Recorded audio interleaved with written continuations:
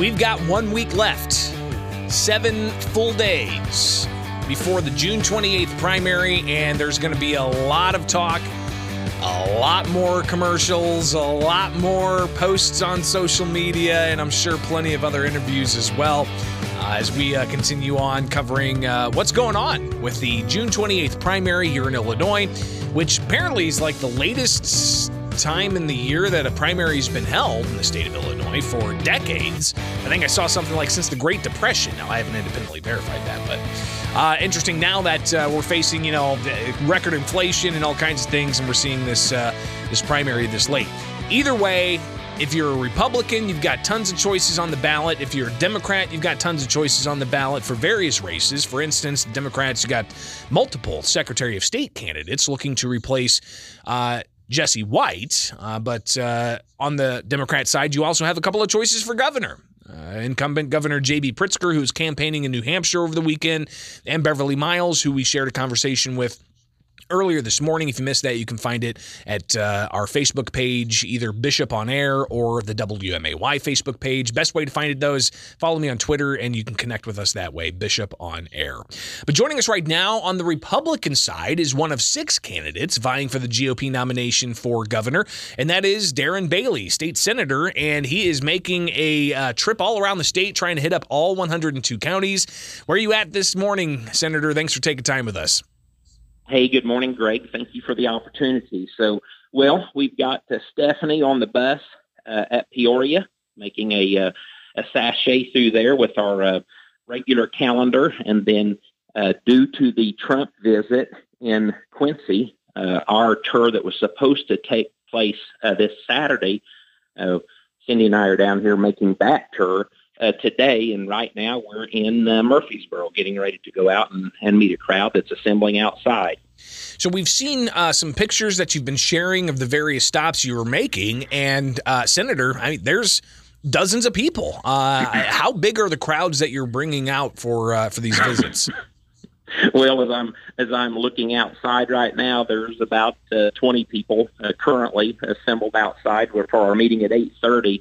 Steve Cortez was with us last week, Tuesday, Wednesday, and Thursday, and he was absolutely astounded. Our lowest crowd so far has been about 35 people, but most of the time it's ranged anywhere from 50 to 200, and people are ready for change, and they're seeking someone who will stand up for them, who has a record like I do of standing up for them, common sense values, getting our streets safe, getting our schools back in order, and getting our taxes under control. And unfortunately, Republican leadership has failed at that over the years. Senator, we've seen, of course, the issue of endorsements. We're going to hear President Donald Trump in Quincy this Saturday endorse Congresswoman Mary Miller. Unclear who else he may endorse, but you're making your own set of endorsements, including those who are running for State House, endorsing candidates who are going up against Republican incumbents. Just a couple here in this area in Springfield. You've made some endorsements of Don DeBolt for State Senate against Steve McClure, and also an endorsement of others. Tell us about why you're endorsing these Republican challengers for Republican incumbents. Well, it's just quite simple. I've told some of these candidates that I wouldn't make endorsements unless I was given a reason, and that's kind of really that's been my history. I won't get involved unless people give me a reason to, and some of these candidates have chosen to, attack my time on the North Clay School Board. They went about a backdoor way of slamming me, and I just simply won't have it. And when someone, we have got to get true conservatives in office, and I will stand up and expose that. Some of these candidates, had absolutely no problem supporting Richard Irvin early on, but now all of a sudden when I come out and make an endorsement, they've got a problem with that. So when I make an endorsement, it's because the candidate has not exemplified the true values of the Republican Party, nor have they stood on that. And anyone can, look at, follow the money, look at the record, look at where they get their support from, and check their voting record out and see and understand that we have got to make a flush of some Republican senators and representatives and replace them with solid conservatives, men and women who've been working for a living, owning businesses, hiring and firing, who truly suffered under this COVID pandemic. And And that's how we fix Illinois. Does the votes that some Republicans put on doubling of the gas tax in 2019 play a role in your endorsements of their challengers? Yeah, it does. It actually does. In their history, whether it was voting for recreational marijuana, whether it was just not standing up for the people, and that is one of the most one of the most problematic situations right now is high taxation. So when you look back and you simply look at these voting records, you understand that we have got to have something different. We've got to do something different, and I've been telling people that since day one, and I will contend.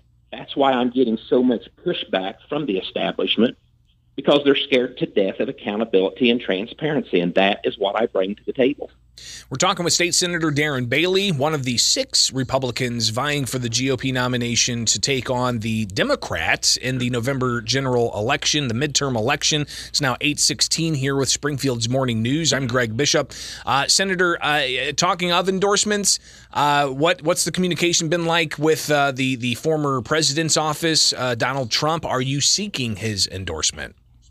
Well, I have sought it, yes, and he knows Illinois is a tough state, and it's basically a wait-and-see approach. Every day is just a different journey, and we wait on that and to see what happens, and I would be honored to have it, and but I would believe that we will win without it, and we'll move forward with whatever God allows. I have no problem with that.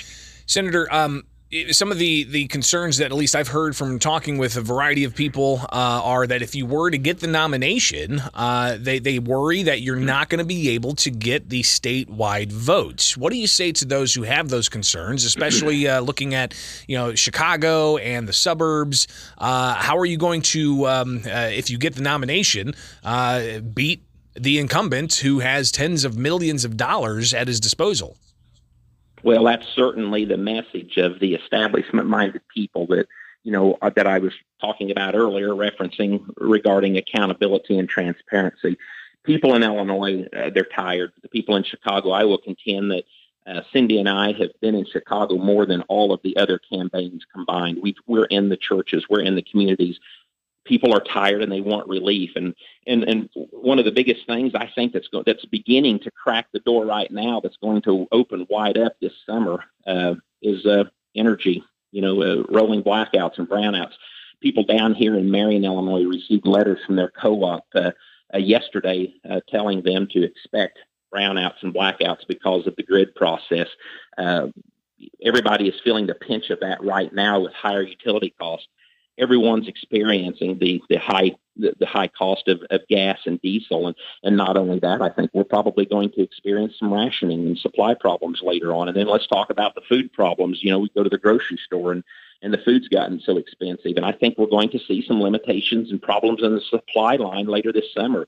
Every bit of this could be addressed if we would convene into office. Right now, today, we've been calling for that for Governor Pritzker, for the Democrat leaders, to call a session so we can deal with this and offer relief to the people of Illinois, but nobody's listening. So at the end of the day, people are going to be fed up with that. And the pressures that we're facing here in central and southern Illinois, they're about twice as intense up in the Chicago area. So people are wanting a message of hope and of change and to find someone who actually will stand up for them. And that's what we've been doing for the last 4 years that I've been serving. People in Chicago greatly respect the fact that I stood up for them, pushed back the business owners up there, on when I sued Governor Pritzker and stood up against the mask mandate. People in central and southern Illinois don't realize that, but there's a lot of commonality with all across the entire state. And finally here, Senator, I know you got to get to this gathering you've got there on your campaign stop, but Governor J.B. Pritzker was on the stump, not in Illinois over the weekend. He was in New Hampshire. What does that signal to you? Well, it signals to me the blind arrogance of this man, that he has absolutely no idea of the pulse of the people of Illinois, not even in his own party. That's what that signals to me. That's what I've been contending since day one. Governor Pritzker and the Democrat Party they're blinded by their actions, by their policies, and for someone to have the audacity to go out there when people are suffering here at the gas pump and suffering at the grocery store and suffering when they get their energy bills to decide whether they're going to turn their air conditioner on a particular day, to decide whether or not they're going to be able to go to one of their children's outings or ball games. And I'm hearing those stories every day. So just absolute blind arrogance from a governor that is completely out of touch with the people. Do you think he's looking to run for president in 2024? I'd say anything is possible, and I think that is obvious that we've heard that for quite some time, and to leave the state and to go out and to stunt for something such as this, I think proves that point.